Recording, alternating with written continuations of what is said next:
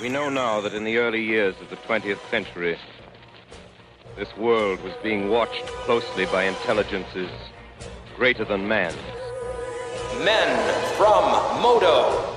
Digital Strategies with Travis Sowers and David Seville. Intellects, vast, cool, and unsympathetic. Broadcast to the world with the uncanny help of Mana Deprived and FacetoFaceGames.com.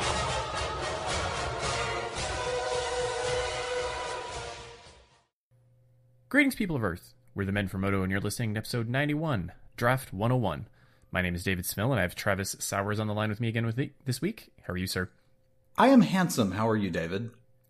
I am kind of feeling tired after last night's trick-or-treating adventures, but otherwise it's fantastic. Excellent. Yes, we got a lot of kids. Life is good. We had a lot of cute costumes come around, and my son came by the house twice looking for candy after leaving. So it was kind of fun to see him come by and be like, I'm pretty sure I know who you are, but...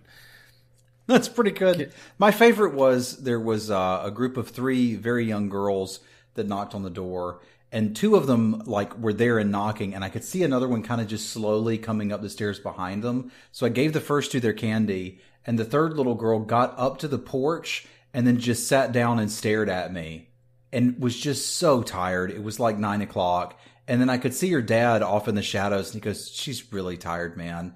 And I just walked out and put some candy in her hands, and she just kind of sat there, and he came and picked her up and carried her off. It was absolutely adorable. And I know that as soon as they got out, he was like, "Do you want to go home and go to bed, sweetheart?" And she's like, "No, need more candy."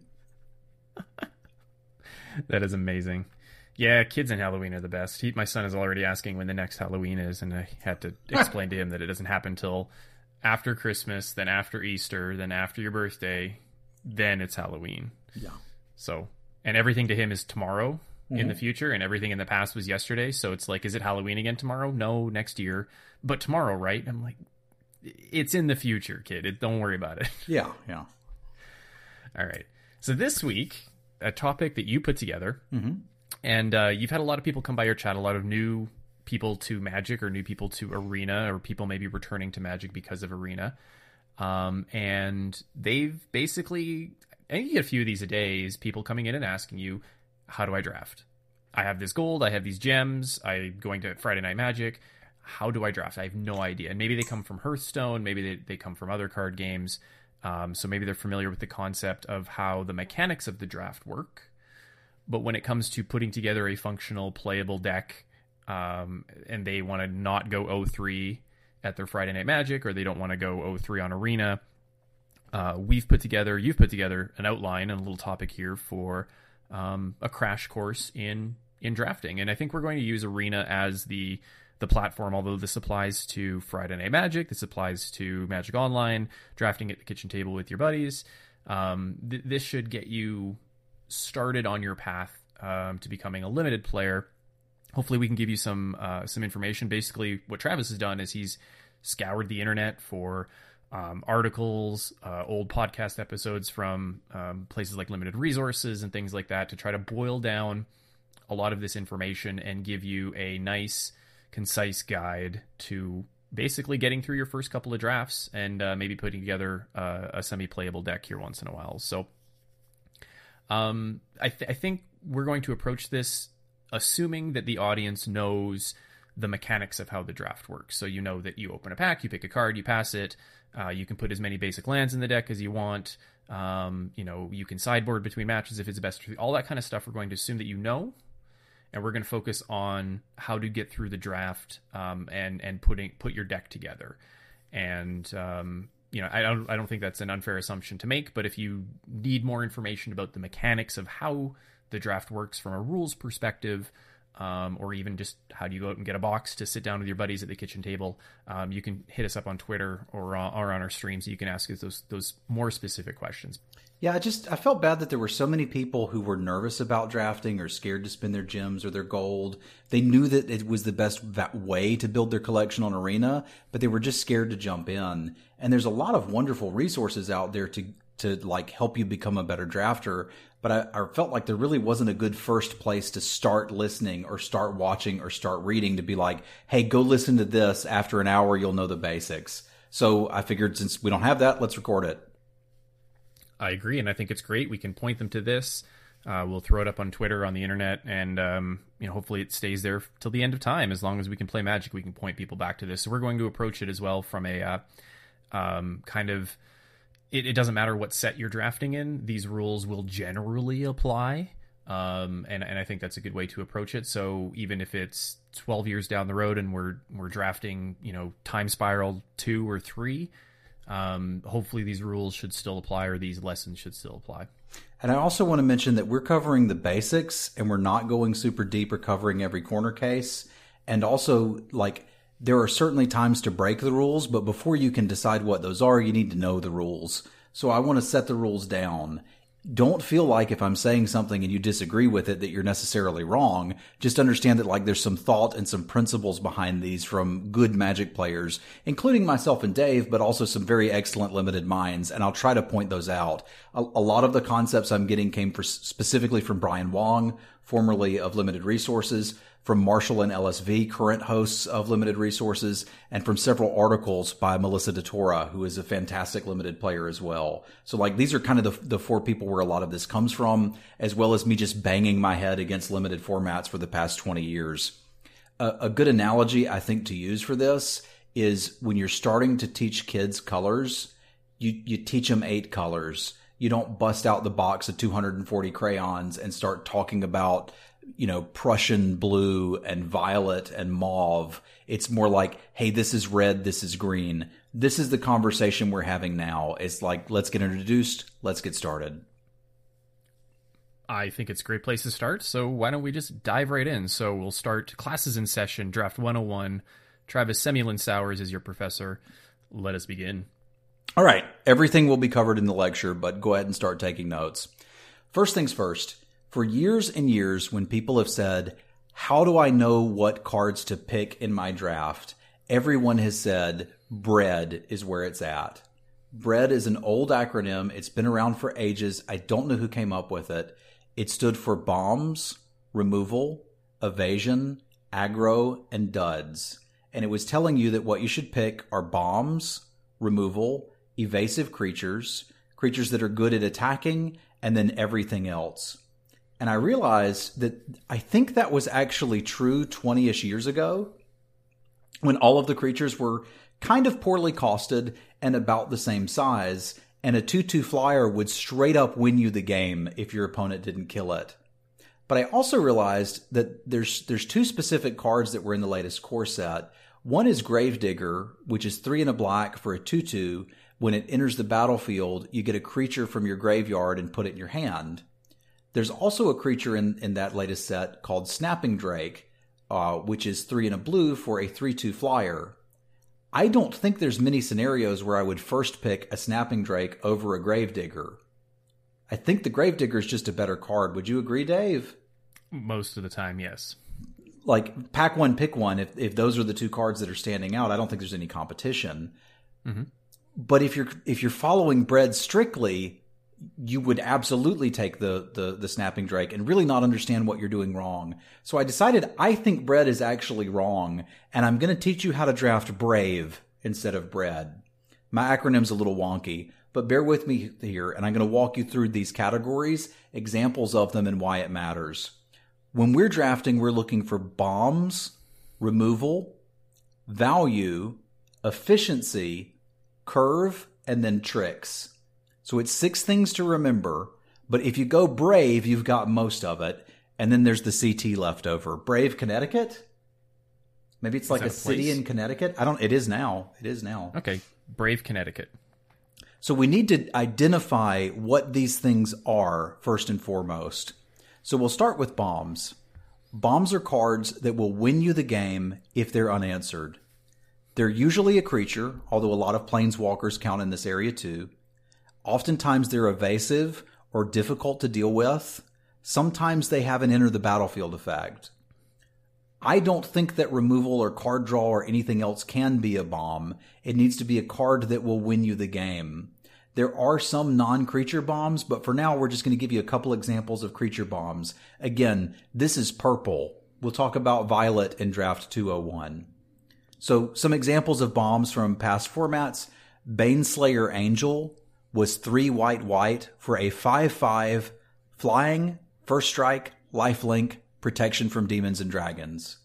In all of the formats that was in, which was M10 and M11, if you played it and your opponent didn't kill it right then with a removal spell, you were winning that game.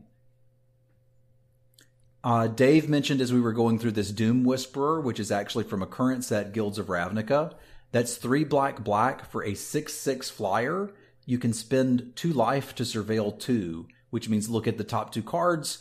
You can put them in your graveyard or reorder them on the top. This is another card that it's so cheap and evasive that you just slam it and it's going to kill your opponent if they don't kill it. Even if they do with the Doom Whisperer, you're going to get some more value out of it. Does that make sense?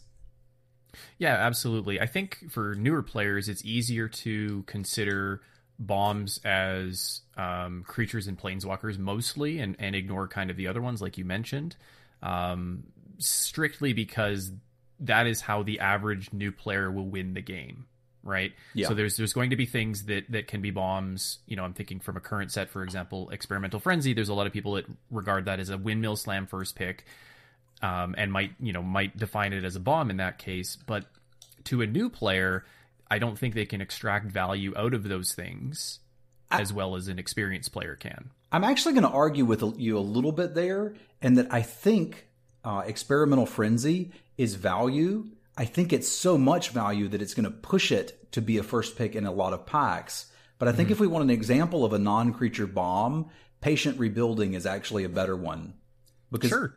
This card, it's 3 blue for an enchantment. At the beginning of your upkeep, target opponent puts the top 3 cards of their library into their graveyard. Then you draw a card for each land card put into the graveyard that way.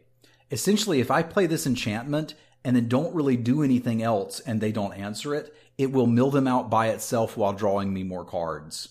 So like Experimental Frenzy, there's times where your opponent plays it and they just hit a land pocket and you're still able to get through that and win. It's value, it's great value, and it may even fall into like good card draw, but I don't think it quite qualifies as a bomb, just a very good card. And herein lies the difficulty of how do you teach somebody what a bomb is, because experienced players like you and I, for example, have varying definitions. But I think when it comes down to it, teaching a new player or a player with limited experience, sticking to those creatures, sticking to those things that you can turn sideways, or sticking to the things that are very obviously very, very good cards are the things you want to do. So planeswalkers and creatures are your bread and butter when it comes to figuring out what a bomb is, and then your advanced stuff is going to be Patient Rebuilding, because I think you look at Patient Rebuilding and you and I see it as a very, very good card. I can't fault a new player for passing Patient Rebuilding because they look at it and they're like, oh, it's a mill strategy. I know from my little tiny bit of experience that mill doesn't usually work in limited, so I'm going to pass this card for a reason, like a good creature or a good removal spell or something like that. And I think I can't fault them for that because it can be hard to evaluate a card like Patient Rebuilding and realize that it can just win you the game. Sure. So I think you're safe sticking to, your really good mythic creatures, your really good rare creatures, your very good uncommon creatures, or your really good uncommon creatures, I should say. And then, planeswalkers, obviously, 9 planeswalkers out of 10, maybe 19 out of 20 are usually bomb status. So I think you can't really go wrong there. But I think that's a good place to start.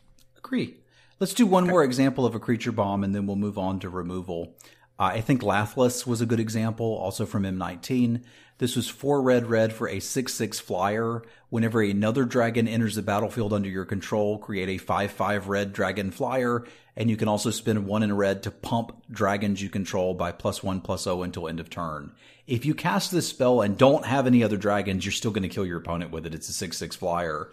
But if you do, it's just going to, continue to pump out baby little dragons that will also kill your opponent. So this was just a very scary card to face in its format, and I'd imagine it would be in most formats. Yeah, a common thread there. All 3 of those creatures had flying. Mm-hmm.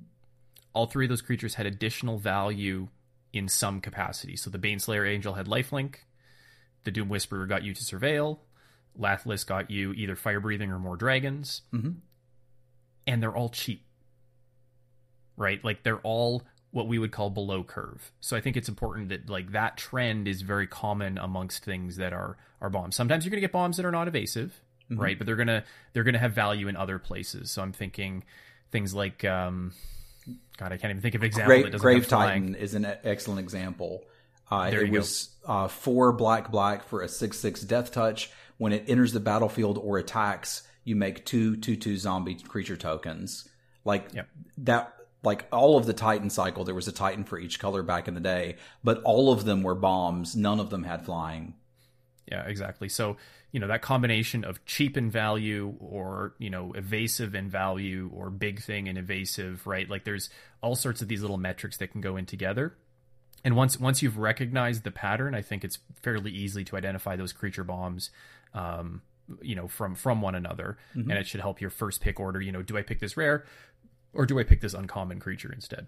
And I think this will help too as we compare this with some of the other categories. But the main thing to remember from a bomb is that if you play the bomb and your opponent doesn't kill it in the next turn, it is going to begin to close out the game for you. Now, whether that takes 5 turns, 2 turns, or 1 turn is relatively unimportant because you're not going to be picking between multiple bombs. You're not likely to open 3 bombs and then have to decide which one is better. But let's move along to your next pick. If there are no bombs in the pack, it's time for us to pick removal. Removal is primarily in your deck to kill your opponent's bombs. Cheaper removal is better. Instant speed instead of sorcery is better. Non-damage or unconditional removal is better. So destroy target creature is better than destroy target non-artifact creature, for example. Removal, generally speaking, is not for non-bombs. So I'm not looking to kill my opponent's 3/2 elephant with my removal spell. I'm looking to kill their Baneslayer Angel.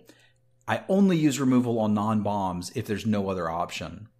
So I've got a list of a removal spell from each color for us to look at and kind of think about what these do. The first one would be Lightning Strike, which is a red spell. It's 1 in a red for an instant. Deal 3 damage to any target. There are many packs I have first picked Lightning Strike out of. Yeah, and it's efficient and good quality removal. Now you say, right, generally speaking, you're saving your removal for your opponent's bombs. If you have a Lightning Strike in your hand and another piece of removal that is unconditional, you feel a lot better about using that removal spell on something that is threatening, but maybe not necessarily a bomb. We've done this in the past where we've talked about on an episode rationing your removal, and I think that's very important. A card like Lightning Strike is just so versatile. You can use it as a combat trick if you have a first striker. You can, shoot your opponent's Planeswalker. You can shoot your opponent's bomb that is usually 4 mana cost or less, or 3 mana cost or less. There's so many things you can do with this card that makes it usually a premium pick removal in most formats. Yeah, and if they happen to be at 3, well, just shoot it at their face. Sometimes it wins the game. So I picked Pacifism as an example of a white removal spell. We haven't actually seen Pacifism reprinted in a while, but there's variants of it that you'll see around, and there's usually something like it in most limited sets. Pacifism itself is 1 in a white for an enchant aura. Enchanted creature cannot attack or block. So this is unconditional removal, but it's not instant speed.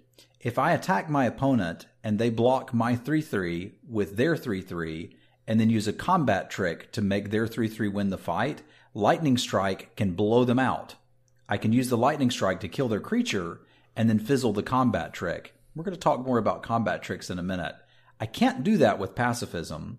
However, most things that I need dealt with, a Pacifism style effect will absolutely do that.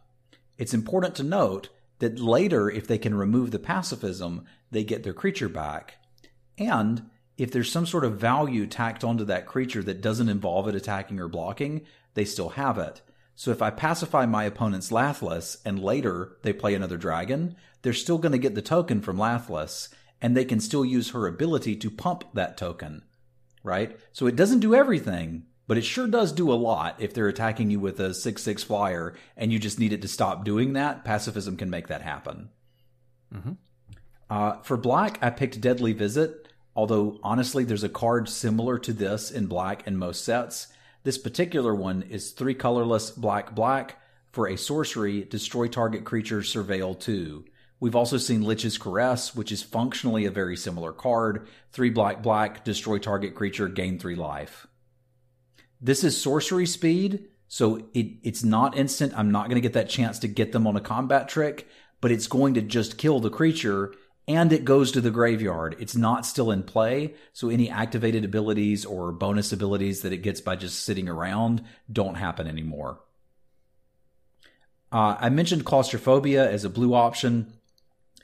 This was 1 blue for an enchantment aura. Tap target creature. It doesn't untap during its controller's untap step. This is very similar to Pacifism, so it has a lot of the drawbacks that Pacifism does, as well as a lot of the upside. Difference is creatures that tap to use an ability can't use them when you have Claustrophobia. And then lastly, I picked Hunt the Weak for green, as that's often what green does, is some sort of fight spell. This one was 3 and a green. Put a +1/+1 counter on target creature you control. It fights target creature you don't control. That means if I have a 3/3 and Dave has a 3/3, mine will kill his as well as become a 4/4. It'll still have 3 damage on it because they've tumbled, so I may not be able to attack with it that turn, but I will in future turns. All of these are very good cards. I also mentioned a couple removal spells that I don't think are great, but I do think are necessary to point out that there's tiers within removal. Not all removal is created equal. So a card from a recent set is called Take Vengeance. It's 1 and a white, destroy target tapped creature. Why is that not as good as Pacifism? Well, first of all, I mean, I guess it's sorcery speed, so it's the same as Pacifism, but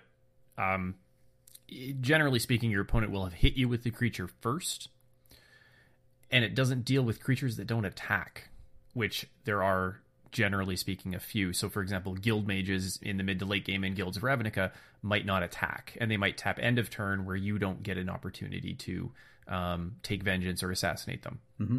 It's also never going to get a blocker out of the way. So if you're in a position where, you know, you've got a pair of 2/2s and your opponent has a 5/5 and they're at 4, Pacifism will win you that game. Take Vengeance will not.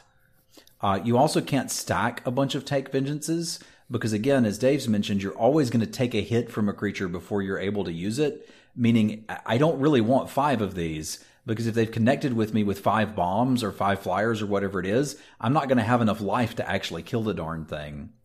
Another oldie but still relevant one, because this effect is reprinted quite often, is Diabolic Edict. This is actually where the name Edict comes from. It's 1 and a black for a sorcery. Target player sacrifices a creature. Why is this not as good as something like Deadly Visit, even though it's cheaper? Generally speaking, when you give your opponent the opportunity to make a decision, they make the decision that is worse for you. So in this case, you know, if you play Diabolic Edict, or the Eldest Reborn, let's say, and your opponent has a bunch of creatures on board, they're just going to lose their worst creature, or potentially even a creature that is stuck under a Luminous Bonds or Pacifism or Claustrophobia or something like that. So you often can't stack those two types of removal together. Yeah. The only time it's really good is when your opponent has a lot of, or only very good creatures, or only one creature. And quite often you just have to play it and say, well, I'm okay getting this creature because I'm not going to get anything better. Yeah, I've said that a lot when I've played Edicts. Now, it's important to remember that bounce spells, something like Unsummon, blue for an instant, return target creature to its owner's hand, and combat tricks, which again we're going to cover in detail in just a little bit, can act like removal sometimes, but they are not removal. So you don't want to pick them as if they are. It is absolutely okay to have bounce spells and combat tricks in your deck. In fact, you'll probably want a few. If you're blue, you're probably going to want a bounce spell. And if you're red, white, or green, you're probably going to want a combat trick. Even blue and black want them sometimes, but we're not picking them here. We're going to talk about them in just a minute. So those are the first 2 things we're interested in, bombs and removal. Now, the old school was evasion next. I don't actually think it's evasion next. I think it's value next. Value cards are creatures that have a good, reasonable-sized body and either enter the battlefield effects or useful tap abilities. So I'm going to do my first shout-out to Limited Resources here. They taught me about the vanilla test. The vanilla test was, how good is a creature for its mana cost? So generally speaking, 2 mana for 4 points of power and toughness is going to be fine. It doesn't matter whether it's a 1/3, a 3/1, or a 2/2. That's about a good rate for that size creature. A 1/2 usually isn't. So if the creature is a 2 mana 2/2 and it does something, either good or bad, frankly, it's probably going to be playable. And that generally scales up from there. So a 3 mana 3/2, pretty good. A 4 mana 3/4 or 4/3, pretty good, right? And we can continue kicking it up from there. If a creature has an awesome effect on it, but it's a 5 mana 1/1, it's probably not a good value card. Now, that can be broken by something like Ravenous Chupacabra, which we saw in Ixalan block. That was 2 black for a 2/2. When it enters the battlefield, destroy target creature. But I'm not even going to count that as a value card. That's just a removal spell that happens to leave behind a body. So when we get into value, let's actually talk about some here. I mentioned Gravedigger earlier. That's a wonderful example. 3 and a black for a 2/2. When it enters the battlefield, you can return a creature from your graveyard to your hand. We've got Mana War on this list. We see this effect quite often in blue in various variants. 2 and a blue for a 2/2. When it enters the battlefield, return target creature to its owner's hand. So this lets you play a creature while getting the effect of a bounce spell. If your opponent has put an aura on one of your creatures, you can bounce your own. If they've buffed one of their own creatures by putting auras on it, you can bounce theirs. We see a Flame Tongue Kavu variant nearly all the time. This is 3 and a red for a 4/2. When it enters the battlefield, it deals 4 damage to target creature. That one's very similar to the Chupacabra in that it's kind of just a removal spell with a body tacked on. Things we've seen more recently, District Guide from Guilds of Ravnica. Like, this is a pretty high pick for you in Ravnica draft, right, Dave? Yeah, if I'm base green or I'm like early in the draft, the additional value of searching for a gate or a basic land and putting it in your hand, I guess. It fixes you. It makes you hit your land drops. It's just good all around value and leaves behind a decent body. Skittering Surveyor from Dominaria draft is a really good example of that too, where hitting in that format, hitting your land drops was so important in a lot of decks that cards like that just made your deck so much more consistent. And the fact that they left a body behind put it over the top and gave it that additional value. Yeah, agree. So District Guide was 2 and a green for a 2/2. When it enters the battlefield, you can search your library for a basic land or gate. That's a land type that's relevant in the format and put it in your hand. Skittering Surveyor was 3 mana, colorless, so you could put it in any deck, for a 1/2 with basically the same effect. You search your library for a land and put it into your hand. Those are some examples of value cards. I also wanted to list some more. I think Pegasus Courser is a value card by this definition. This is 2 and a white for a 1/3 flyer. When it attacks, another creature you control that's also attacking gains flying. So the Pegasus Courser is going to make one of my other cards better while both of them are attacking, right? Dryad Greenseeker was an excellent example of a value card, also from a recent core set. It was 1 and a green for a 1/3. You could tap it and look at the top card of your library, reveal it. If it's a land, put it into your hand. Conclave Guildmage. This is something from the current set that we're playing now, Guilds of Ravnica, where it's green-white for a 2/2. You can spend 6 mana. 5 and a white for a token? Yeah. 5 and a white for a 2/2 token? 5 and a white for a 2/2 token and tap it, or you can tap it and spend a green and give your creatures trample. So, this is just a good body that you can play, and then later, if you have a bunch of mana and no cards to play or nothing to do, you can use that mana to still affect the board with this. So I think these are all examples of value cards that we're going to prioritize pretty highly because the body is relevant and they give us an effect, either when they attack, just by tapping them to do something, or by spending mana in them, or maybe they just come into play and something happens. Mm-hmm. Now, I think a lot of experienced people might listen to this and they might argue that some of these cards that you mentioned may be bombs, or maybe not bombs, but you take them above a lot of the rares and mythic creatures. Dryad Greenseeker might be an example of that to some people. And I think it's very important to note that, this is a general guide, this is a rule of thumb. And as you start playing with these cards, as you start drafting these sets, you'll start to realize which uncommon creatures or uncommon, maybe enchantments or something like that, right, are very, very good value. So much so that they borderline on a quote unquote bomb. Yeah. Right. And I think the definition or the line that is drawn there can be blurred It depends on the format. It depends on the type of player you are, the style of Magic you like to play. Some people might look at straight card draw as additional value and take it over a creature, for example, in some formats. So keep in mind that this is the basics, and these are kind of generalities to get you started. And people are going to tell you that, like, whoa, why are you passing that card? It's absolutely insane. And you're like, well, I took removal over it. I think that's fine. And that's going to get you through most of your drafts with an acceptable draft deck, a good draft deck. Yeah. And where you're going to look for those edges later on. So just keep that in mind. Yeah, and that's what I want to do here. I also still want to argue that, again, by my definition and what I'm trying to teach here, a bomb is a card that wins the game on its own. Dryad Greenseeker, I mean, it can certainly contribute to a win by drawing you a lot of extra cards, which is solid value. But like when my opponent plays a Dryad Greenseeker, I think I probably need to deal with that. When my opponent plays a Lyra in Dominaria Draft, which is 3 white for a flying first strike angel, I think I need to kill that right now or the game's over. So the bomb cards are the ones that your opponent looks at and says, I am losing the game. You play it and they automatically are losing the game right now. That's a bomb. Pick those. Mm-hmm.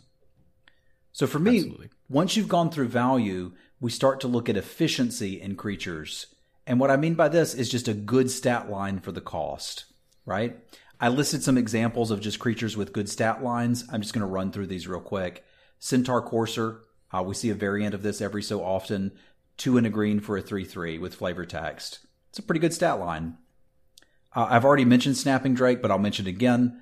3 and a blue for a 3/2 flyer. We're paying an extra mana over the Courser. We lose a toughness but gain flying. It's a pretty good deal. Colossopede was 4 and a green for a 5/5 with flavor text. That's still pretty good on an efficiency test. Even better is Baloth Gorger from Dominaria. 2 green for a 4/4. That's a good stat block. And if you happen to have extra mana later, you can make it even bigger. And then I mentioned here also Accursed Minotaur from Amonkhet, which was 2 and a black for a 3/2 Menace. Menace means if you're going to block it, you have to block it with 2 creatures. So that's a neat ability too, because it's semi-evasive. It's harder to block. And then if they do block it, they're going to block it with 2 creatures, which makes your combat tricks even better potentially. So after we've gone through bombs, after we've gone through removal, after we've looked at value, that's when we start to look at just efficient creatures. Are there efficient creatures here that I can pick and play? Yeah, would you factor in, I guess things with mana sinks kind of border between additional value and efficiency, I guess? Depends on what kind of mana sinks that they are. I'm thinking of like a 2/2 that you can pump for 5 mana to make it a 4/4, for example. I think that's specifically going to be covered when we get to the quadrant theory bit, because I actually did talk some about those. But I wouldn't factor that into it. Because there's a couple different ways you could look at a card like that. If it's a 2 mana 2/2 that I can spend 5 mana to pump, that's awesome.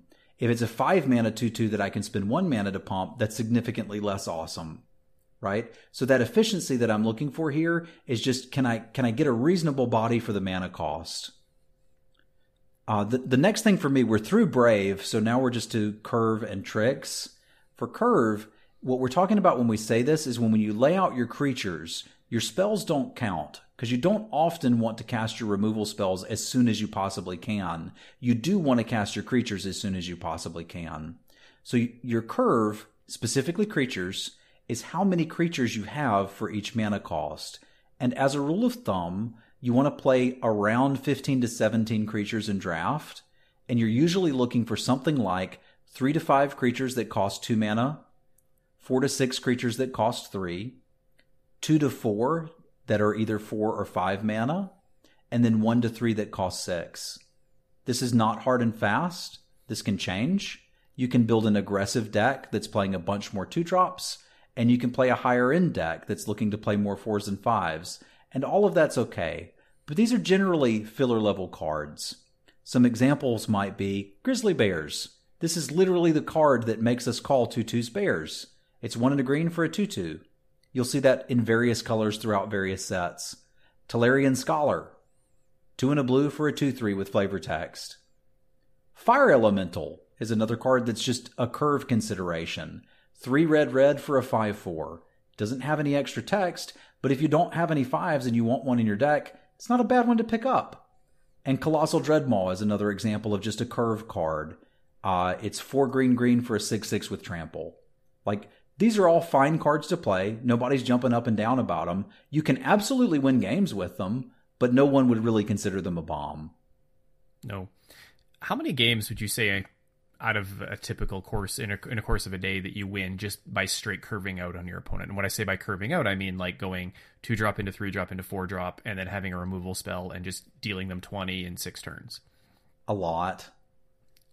Somewhere close to half of the games I play probably end that way. It's surprising how many games you can win just by curving out or just having an efficient turn 2, turn 3, turn 4, turn 5, and your opponent cannot catch up. So, you know, if you draft a deck that is 10 2-drops and 10 4-drops, and, you know, and 3 removal spells, it's going to be very difficult for you to get value out of turns 3, turn 5, sometimes turn 6, depending on how much your removal spells cost, right? So you're going to be taking turns off where your opponent could be doing better things than you. Whereas if you spread that around and you have a bunch of 3-drops in there as well, you know, you have an opportunity to keep up with your opponent if you're on the draw, and you have an opportunity to outrace your opponent when you're on the play. And I think that is, especially in paper Magic, it's a little easier online because you can see your curve develop if you're using Arena or Magic Online, for example. But especially in paper Magic, it can be tough to keep your curve in mind if you're not checking your picks after every time you make a pick, right? You're not looking through your pile of cards and sorting your cards out all the time. So as you're going through the draft, keeping that in mind and saying, you know, oh, I really need a 2-drop and it's middle to late pack 2 or something like that, I better start looking for those. Not necessarily early draft consideration, usually. But also when you're picking and you're thinking about curve, you want to focus on your lower drops first, filling in your 2s and 3s and 4s. And the reason is because you have fewer slots for your 5s and 6s and 7s, for example, right? So if you're faced between a 7 that is good in the 7-drop slot and a 3 that's good in the 3-drop slot, and you need both, you know, if you take your 7 and then never see another 3 again, you're in trouble. But if you take a 3 and never see another 7, you're still okay because you probably have a lot of good 4s and 5s to go in to fill that role instead. So 2s and 3s are, you know, there's a lot of them out there, but don't take them for granted. Yeah, agree. But this is mainly like at this point in the draft, you know, we're several cards in. There's a pretty good card that costs 5 and a pretty good card that takes 3. It doesn't really matter which one you take as a new player. Just look for which one you don't have any of yet. And the last thing in this little bit is combat tricks. It's only a combat trick if it's instant speed. We've seen sometimes sorcery spells that make creatures larger. Those aren't combat tricks. The instant speed is important because you need to be able to use it while you're in combat, so after they've blocked or after you've blocked. Cheap tricks are better. 2 mana or less is the sweet spot, and tricks that pump power and toughness are better. I've listed a couple examples of what I consider to be pretty good tricks, and one example of what I consider to be kind of a bad trick, but still playable. Vampire's Zeal was white for an instant. Target creature gets +2/+2. If it's a vampire, it gets first strike. This is only 1 mana to use, so it's very easy to hold up during your opponent's turn. It will win you most combats, even if your creature isn't a vampire. And you can also use it if they use a damage-based removal spell on your creature to save it. So if I have a 4/3 flyer, they cast Lightning Strike, and I respond with Vampire's Zeal, my creature's going to live. Unnatural Endurance was a black combat trick. It gives the creature +2/+0 and regenerates it. This is a bit of an old card, but we see functional reprints of this all the time. That again means that our creature is going to live through most combats and probably win most combats, and it also functions as a way to keep a creature alive when they try to use a removal spell on it. And then another one that's been reprinted many times, and we'll see something like this, is Titanic Growth. 1 in a green, target creature gets +4/+4. That will win you nearly every combat you could possibly get involved in, and is also enough damage that sometimes you can win a game because they don't block your creature. And they think, well, I'm at 6, I can take another hit from this 2/2, and all of a sudden gotcha. I listed Make a Stand as an example of a combat trick I'm not super huge on. I was certainly still playable, but it was 2 and a white. Creatures you control get +1/+0 and indestructible until end of turn. And this one leads us to what a lot of people will talk about Magical Christmas Land. The idea is I attack my board of 3/3s into your board of 4/4s, and you block all of them and line them up perfectly so that this combat trick means I'm going to eat all of your creatures and all of mine are going to survive. And that certainly can happen with this card, but your opponent gets to fiddle with that by deciding how they want to block. When you make that attack with a bunch of creatures that aren't going to trade into their board, they're going to know that you have something. And a good player may figure out exactly what you have and block in such a manner that you don't get that much value and in fact are quite far behind because they've got a crackback on you. So be careful about these combat tricks that cost more than 2 mana. The other big problem with them is that they're very difficult to leave up on your opponent's turn unless you're completely empty-handed and it's the last thing you have. Mm-hmm. Mana cost is one of the most important things in your combat trick, and the reason is you want to be able to double spell, and our friends over at Lords of Limited talk about double spelling a lot, but that means that you're able to gain an advantage in the game, whether that be tempo or board advantage, by playing 2 spells when your opponent might only be able to play 1 on a turn. And if you have a 1 mana combat trick and you have 5 mana in play, that opens up a lot of options for you. You can play a 4 mana creature and then hold up your 1 mana trick. Whereas if you have a 2 mana trick or a 3 mana trick, that becomes a little more difficult. So obviously cheaper the better. And then you mentioned toughness. I think that's huge for obviously protecting your creature, or even just being able to give it indestructible, or some kind of regeneration clause or something like that is huge. What was the one recently? Adamant Will, +2/+2 and indestructible. Mm-hmm. Yeah, that was one of my favorite combat tricks. I think it was Dominaria, mm-hmm. At least in white anyway, because it was just so. It was 1 and a white, so it was reasonably costed. It gave the +2/+2 like most tricks do, but the indestructible clause came up very frequently, I found. So cool. Looking for all of those things to go together. Now, sometimes I end up, especially in Arena, with a draft deck that is very limited on removal in pack 3. And sometimes you'll hear me say, like, I'm going to take this trick because I might need it as removal. Keeping in mind that if you're watching me and I'm doing that, I am resolving myself to the fact that I'm going to get blown out by this, using this combat trick, trying to do it as removal, because that is not what it is there for, generally speaking, right? And I'm accepting that fact because maybe I'm lacking removal in other places. So you might see me kind of prioritize tricks above things late in the draft if I'm lacking on things like that. But I think generally speaking, when you're drafting, you can get pieces of removal late in the pack, tricks late in the pack. So if you're light on removal and you have to rely on tricks, I think that'll just come naturally as you're drafting your deck. Yeah. And again, this plus the next piece, which is Quadrant Theory, which I honestly think is what made me best, gave me the biggest level up in Magic. You have to keep both of these things in mind as you're drafting. But just as a quick review, draft Brave. Your pick order should generally follow bombs, removal, value, efficiency, curve, and then tricks. So let's get into step 2 here, which I learned this from Brian Wong in an older episode of Limited Resources. If you do a little bit of Google Foo, you can find this one, and it's a great theory. It's a great episode, and they go a lot deeper in it there than I'm going to go here. But I'm going to give you the basics. The idea of quadrant theory is that there are 4 states in most Magic games that are going to appear pretty consistently. And that is, you're curving out. You're just playing your spells for their mana cost on that turn. So you're playing something on turn 2, on turn 3, on turn 4. That's something that happens. You're ahead. In other words, you're winning this game. If nothing changes, you're going to win this game. You're behind. You're losing this game. If nothing changes, you're going to lose. Or you're at a board stall. Your opponent has some creatures. You have some creatures. Nobody's particularly winning. There's obviously a lot of variation within these quadrants because I can be losing by not much. My opponent has a flyer and I can't block it, but it's only dealing 2 points of damage. That's honestly somewhere between behind and a stall, because as soon as I answer that flyer, the game's basically filled, right? But this is a great way to understand why some cards that people say, wow, that's a really good card. This will show you why it's a really good card. Or when someone looks at a card and says, wow, that's a really bad card, this theory will actually show you why it's a bad card. So let's actually go through these relatively quickly, but talk about some. First, we'll talk about curving out. I'm going to first give you some examples of some cards that are very good when you play them on the turn that you could play them, but are also good later. One is Typhoid Rats. This is black for a 1/1 with Death Touch. If you play this on turn 1, you can attack with it a couple times.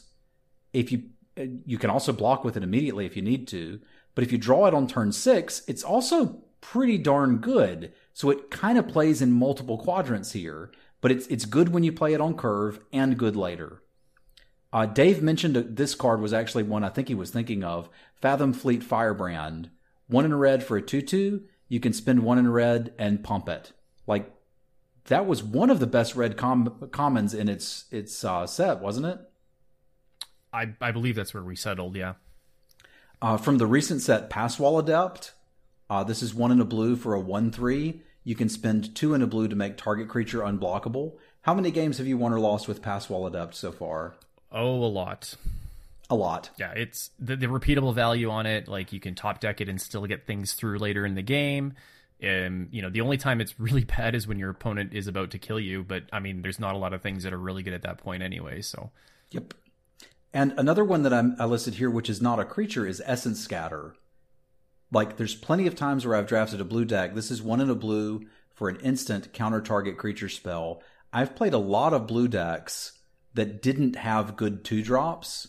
So I was playing this as my 2-drop with the idea that if they cast something on turn 2 or 3, I'm just going to counter it. I'm not going to think about it. This is just what I'm planning to do for that turn. But if I draw it later and hold on to it, maybe I can still get some value. I also want to mention a couple of cards that are good when you play them on curve, but not good later, as kind of an example to contrast these with. One of those was Vicious Conquistador. This is 1 mana for a 1/2. When it attacks, your opponent loses 1 life. If you played that on turn 1, it was going to get in some serious damage.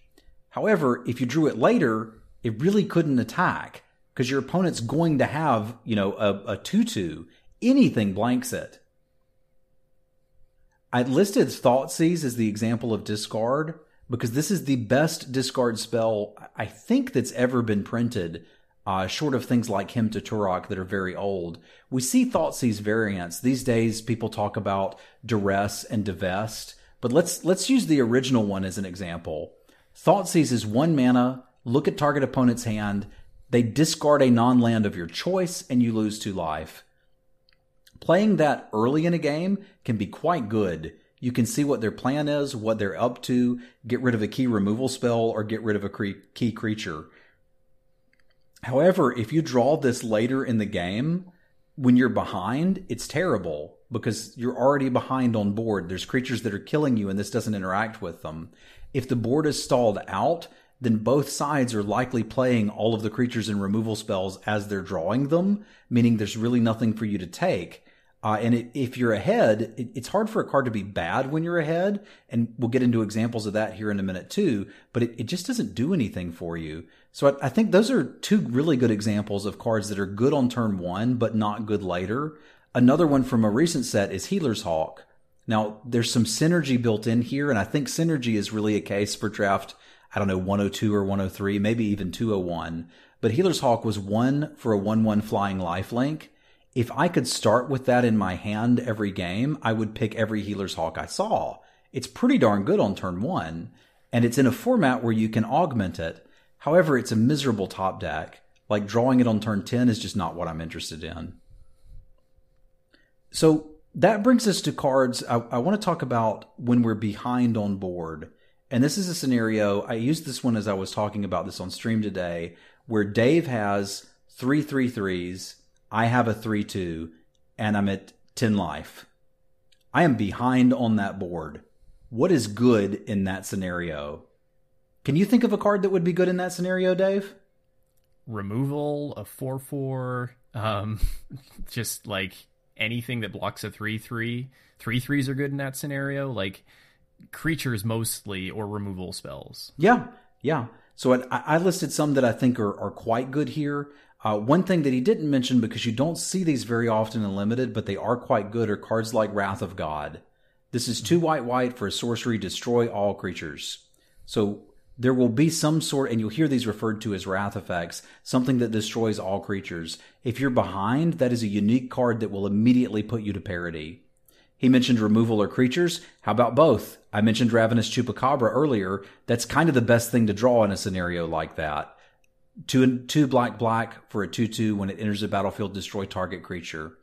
We will see every once in a while control magic effects. Control magic is 2 blue, gain control of target creature. That takes one of their threats, thereby removing it, and then gives it to you. That's generating a 2-for-1. It's value and removal, and immediately changes around a board. Dave mentioned good blockers. I wrote down Mammoth Spider as an example of a good blocker.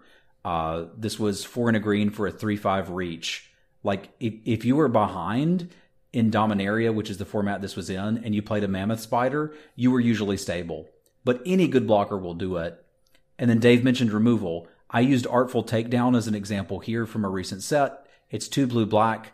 One creature gets tapped, another creature gets -2/-4. So that buys you a little bit of time, and that one big thing isn't attacking you, and then it just kills another big thing.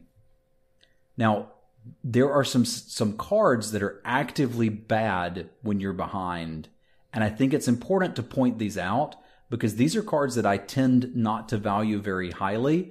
And like, people will watch me draft and sometimes see me pass some of these cards and then not understand why I don't like them.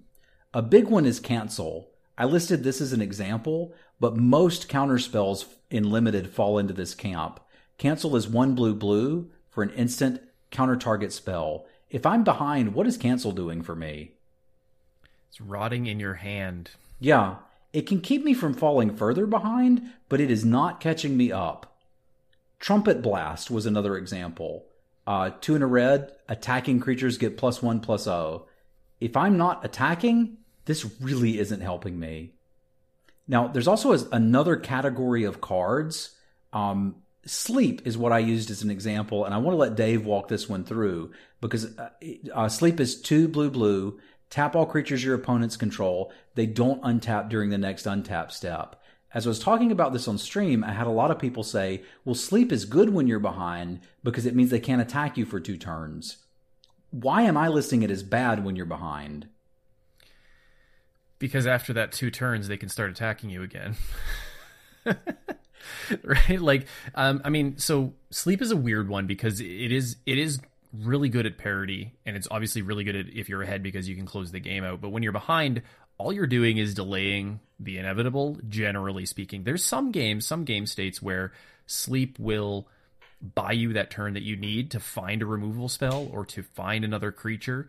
But if the Sleep was just that removal spell or creature instead, then you're a turn ahead, right, of where you were if you had cast the Sleep. So generally speaking, if you're casting the Sleep because you're going to die the next turn, you're still going to die whenever the turn after, right? Or 2 turns down the road. You're probably not going to find enough cards to catch up in that short term. But I think people get blindsided by Sleep because it is a very good card when you're like looking to close out a game, or you just need that extra couple of points of damage. It's so miserable to top deck it when your opponent's playing 9 merfolk on the other side of the table, and it's like, sweet, I'm dead in 2 turns instead of 1. Like, it just doesn't do enough when you're behind. Yeah. And like, that's particularly why I wanted to include that card, because it's a very good card. It's just not good when you're behind.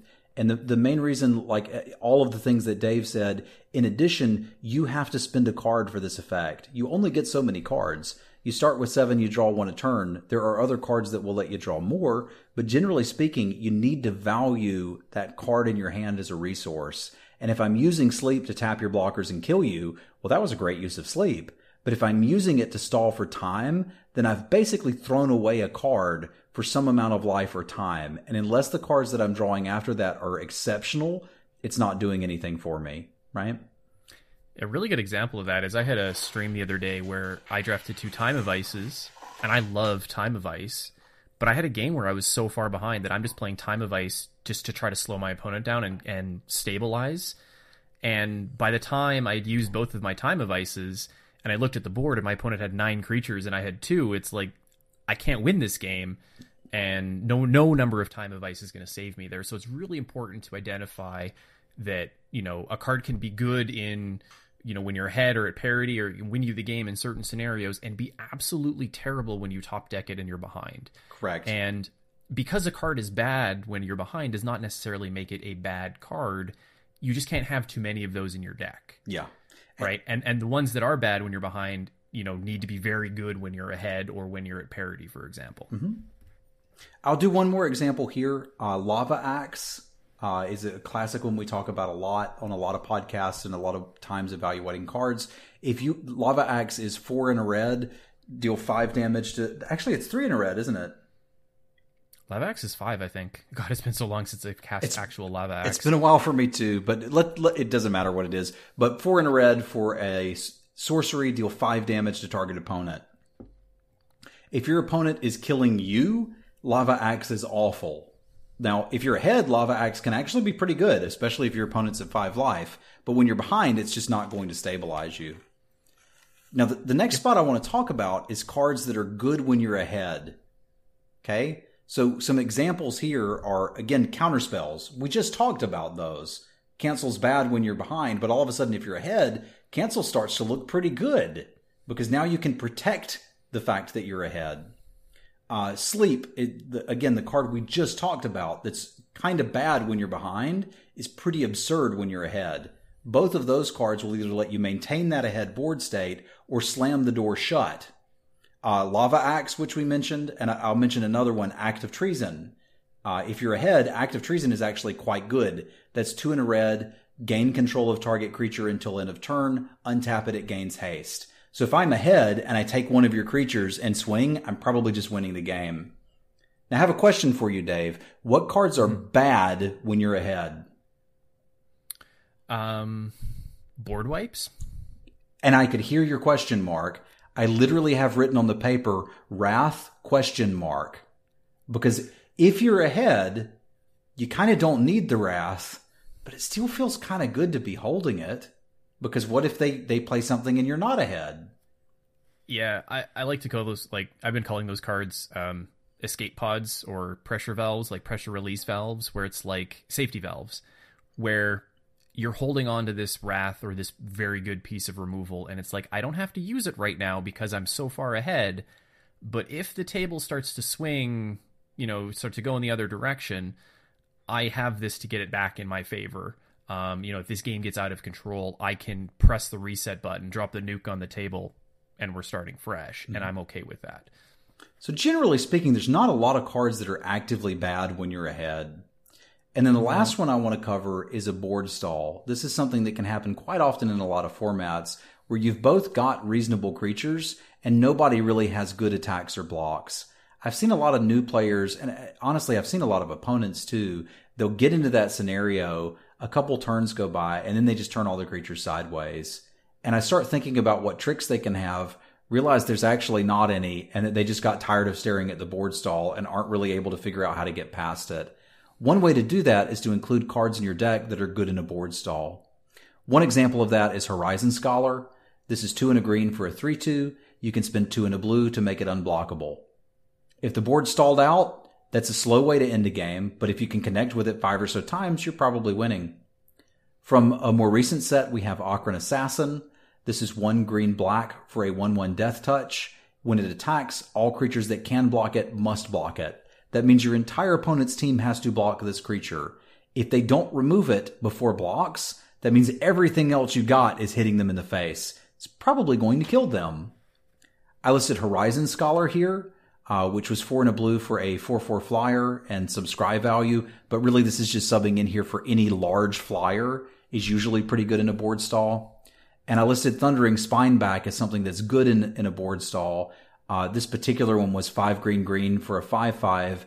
Dinosaurs get +1/+1, and you could spend, I think, 5 mana and make a 3/3 dinosaur. But anything that makes tokens is good in a board stall because it will let you spend your mana to make more creatures and get past them. So a card like Slimefoot would also be a good example. That was 1 green-black for a 2/3. You could spend 4 to make a 1/1, and when that 1/1 dies, it drains your opponent for 1 life, and you gain 1 life. So those repeatable effects. Yeah, repeatable effects are very good there. Yeah.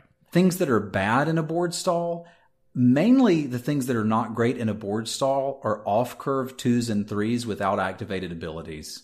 So that 2-1 that you put in your deck just because you need some 2s is pretty miserable to top deck in a board stall. But it's not that it's necessarily bad. It just doesn't change the stall in your favor. So now that you know that information, let me tell you briefly what to do with it. And then I think we'll call this one a podcast and come back with Draft 102 next week. As you're looking at a card, you need to evaluate it by how good is it in each of these 3 quadrants. And I have some examples for you. But you also need to recognize that ahead is the least important quadrant. If you're winning the game, you don't need something to make it end sooner. Generally speaking, most of the cards that you draw will at least be okay when you're ahead. Whereas cards that will catch you up from behind are unique effects and should be valued highly. So that's the one that I'm going to prioritize the most. Brian Wong said in that episode that Borderland Minotaur was his favorite card because it's actually okay in all of the quadrants. It's not great in any of them. So as we talk about a few cards, we're going to talk about where is it good, where is it okay, and where is it bad. Borderland Minotaur was 2 red for a 4/3 with flavor text. If you cast that on turn 4, it's okay. If you're ahead and you cast that, it's okay. A little bit more ahead. If you're behind and you cast that, it's okay. It can block something and maybe you won't be so far behind. And if you're at a board stall, it's okay. It's a decent creature to add to the board. So like this is just an example of a card that is straight up average in all of those quadrants. That's why it's his and my favorite card. Let's look at a card like Murder. Pardon me. Which is 1 black. Tell me what Murder does, Dave. It's probably get a drink of water. It is 1 black for destroy target creature, unconditional removal, high pick. At instant speed. At instant speed. This is good when you're behind because it kills their biggest creature. When you're stalled because maybe you can kill a creature and now you can get an attack. Maybe they had a spider and your flyer couldn't attack. It's good when you're at parity, like that's kind of the same thing as a board stall because now all of a sudden you can get in. And it's good when you're ahead.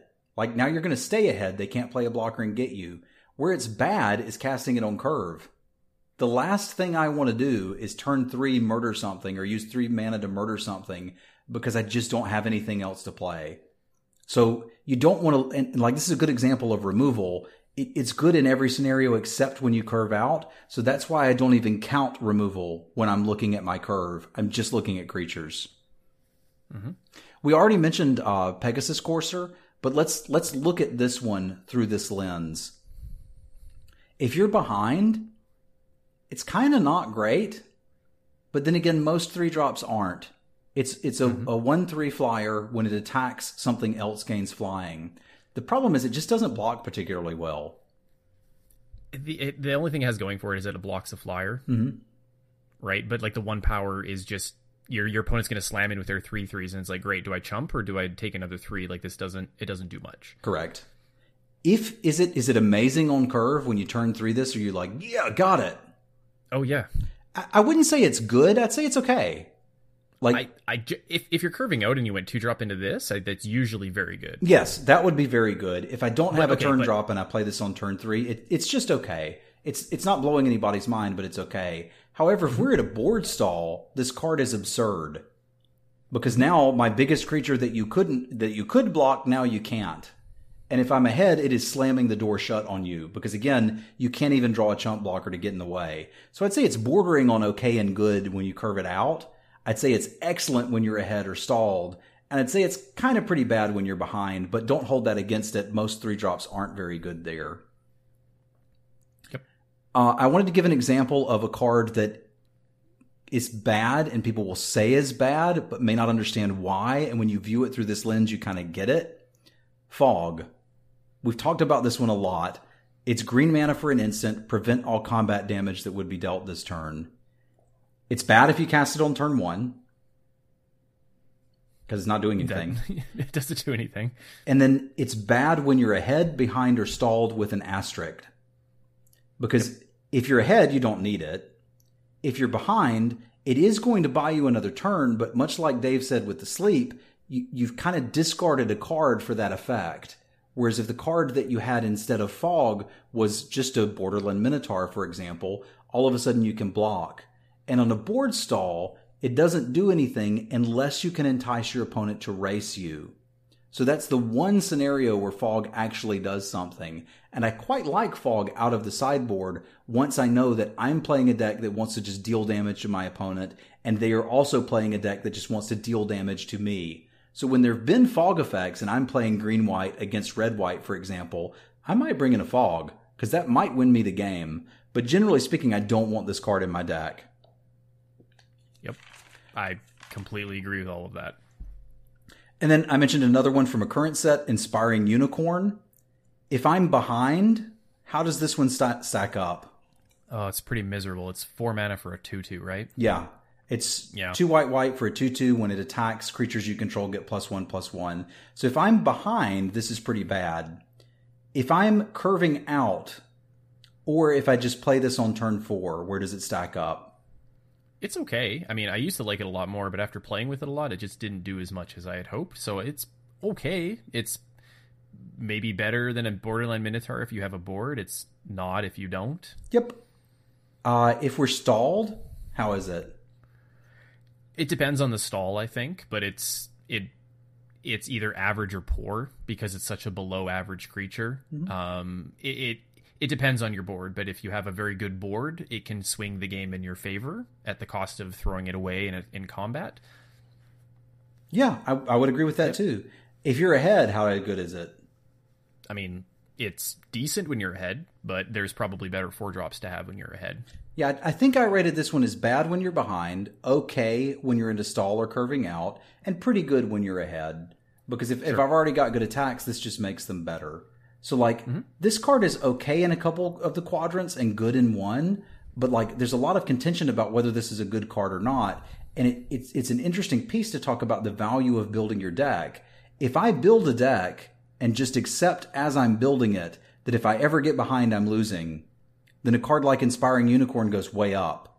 Because all of a sudden I can take a bunch of 1-drops and 2-drops, all of which are cards are bad when you're behind, and just say, I'm going to try to be faster than my opponent.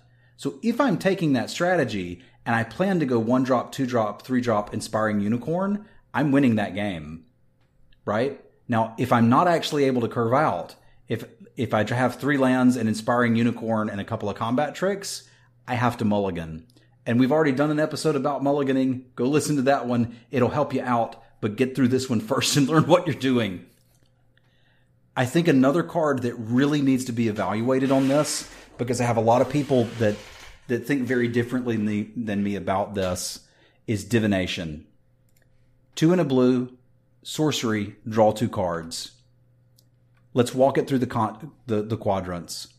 Is it good when I cast it on turn 3? Okay or bad?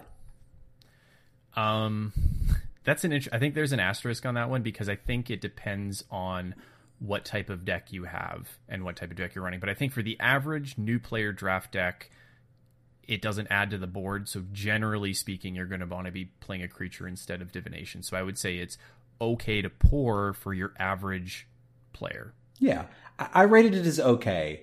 If you have the choice between playing a creature or a Divination on turn 3, you should often play the creature. But if you have 3 lands, some 4-drops, Divination can help you find the lands. So absolutely, it's okay. So it's okay. It's okay. Is it good, okay, or bad when you're behind? It is so bad when you're behind.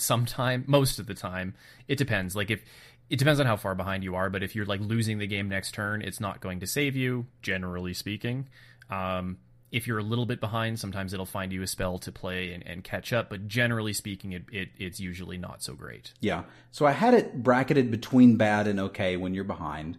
When you're stalled out, is it good, okay, or bad? I think it's probably at its best when you're at parity because you can gain an extra card above your opponent, right? And you can get maybe a little bit deeper in your deck to find those cards that'll help break that board stall.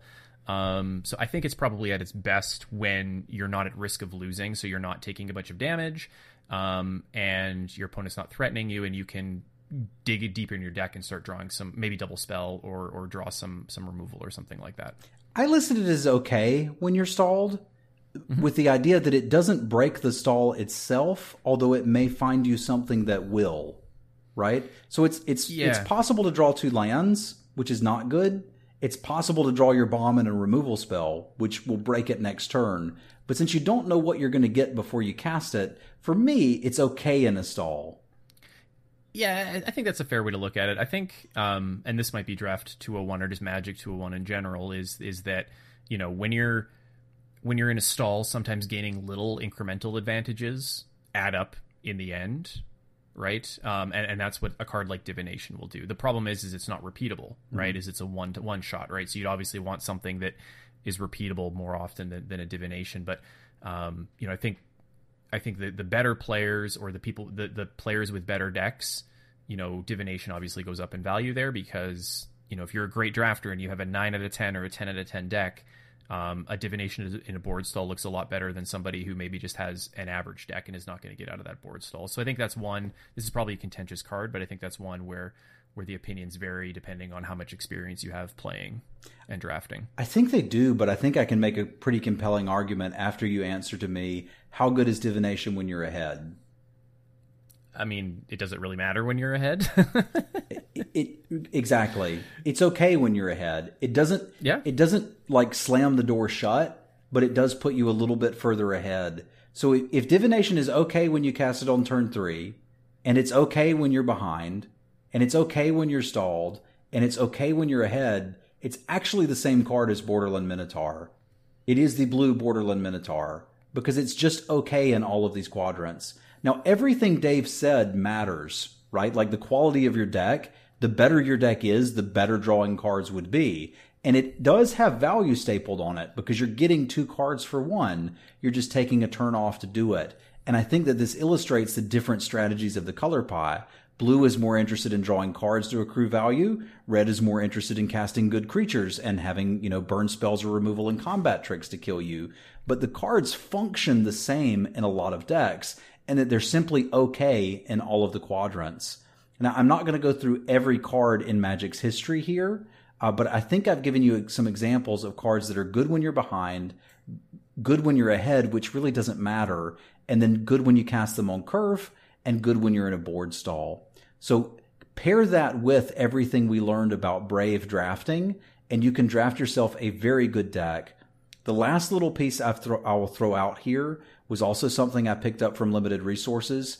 This was an excellent episode with Marshall and LSV, and it was about cards that affect the board. They called it Cab Theory. If you want to dive deeper on this, this is a great episode from them to go listen to. And it's saying, when in doubt, if you're a new player, pick something that does something to the board. What they mean is, if you're not sure and you're picking between Divination or Borderland Minotaur, just take the Borderland Minotaur. It can attack and it can block. You only have so much room in your deck for spells that don't kill a creature or make one of your creatures better, or, you know, have a powerful effect. So don't overvalue those cards. As a new player, just try to draft things that can attack or block well. Most games of limited Magic are won by attacking and block, or attacking, right? Dealing 20 points of damage to your opponent. So just keep that in mind, right? And maybe next week we'll talk about drafting win cons. Yeah, I think the biggest thing for me is next week I want to get into what makes a card first pickable, staying open while you're drafting, and sending signals. So I had hoped to get us a concise 1-hour episode. I think we've actually got about an hour and a half to an hour and 45 minutes worth of content on this. So tune in next week and we'll give you part 2 of this course, Drafting 102. Absolutely. And if you have any questions about this episode, you can send it to us on Twitter or in Twitch chat, and we'll be glad to answer the good ones that if we have time next podcast. And for sure, jump in the stream. Like, we ended up talking about this. I thought this was going to be a stream where I would prep for the podcast for about 30 minutes, and we just go over the basics and kind of get some ideas down. We ended up talking about this and going deep for 4 hours. I had people in chat suggesting cards and asking me to rank them through the quadrant theory, and I think I did it with most of the uncommons in Dominaria and a lot of cards from Guilds of Ravnica, and it was truly insightful to look at why a good card is good. And I had people in chat being like, I knew Vivian Reed was a good card, but after going through quadrant theory with it, I can see why it's a good card. And then we looked at something like Ghost Form, and they were like, I knew that was a bad card, but after running it through this, I can see why it's a bad card.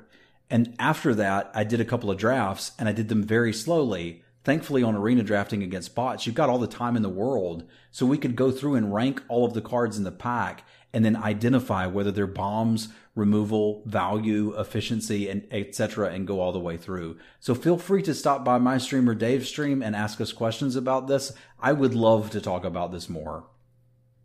Absolutely. It is my favorite topic to talk about. So I do love limited Magic, and I wish we could talk about it more. All right. Well, I think we're going to wrap it up there. So tune in next week for Draft 102. Yeah. Is that what we're going to call it next Sold. week? All right. Draft 102. Sold. Thanks to Face to Face Games for the host and all of the support. If you're interested in supporting the podcast, aside from just listening, and we're obviously very thankful for all of our listeners, you can find us on Patreon. We're at patreon.com/menformoto. Where can they find you and ask you questions about why Ghost Form is good or bad? Unlimited. Find me at twitch.tv/Simulan. That's where I am streaming Monday through Friday for 9 to 10 hours a day. You can also find me at Twitter. I'm at Simulan. That's SEMULIN. And I am at Twitch and Twitter under DSavillian. That's DSAVILLIAN. I love seeing all the comments and questions and discussions that we get on Twitter. We've had some good ones over the last couple of weeks, so I look forward to more in the future. Once again, thanks for listening. We'll catch you next time. Aloha.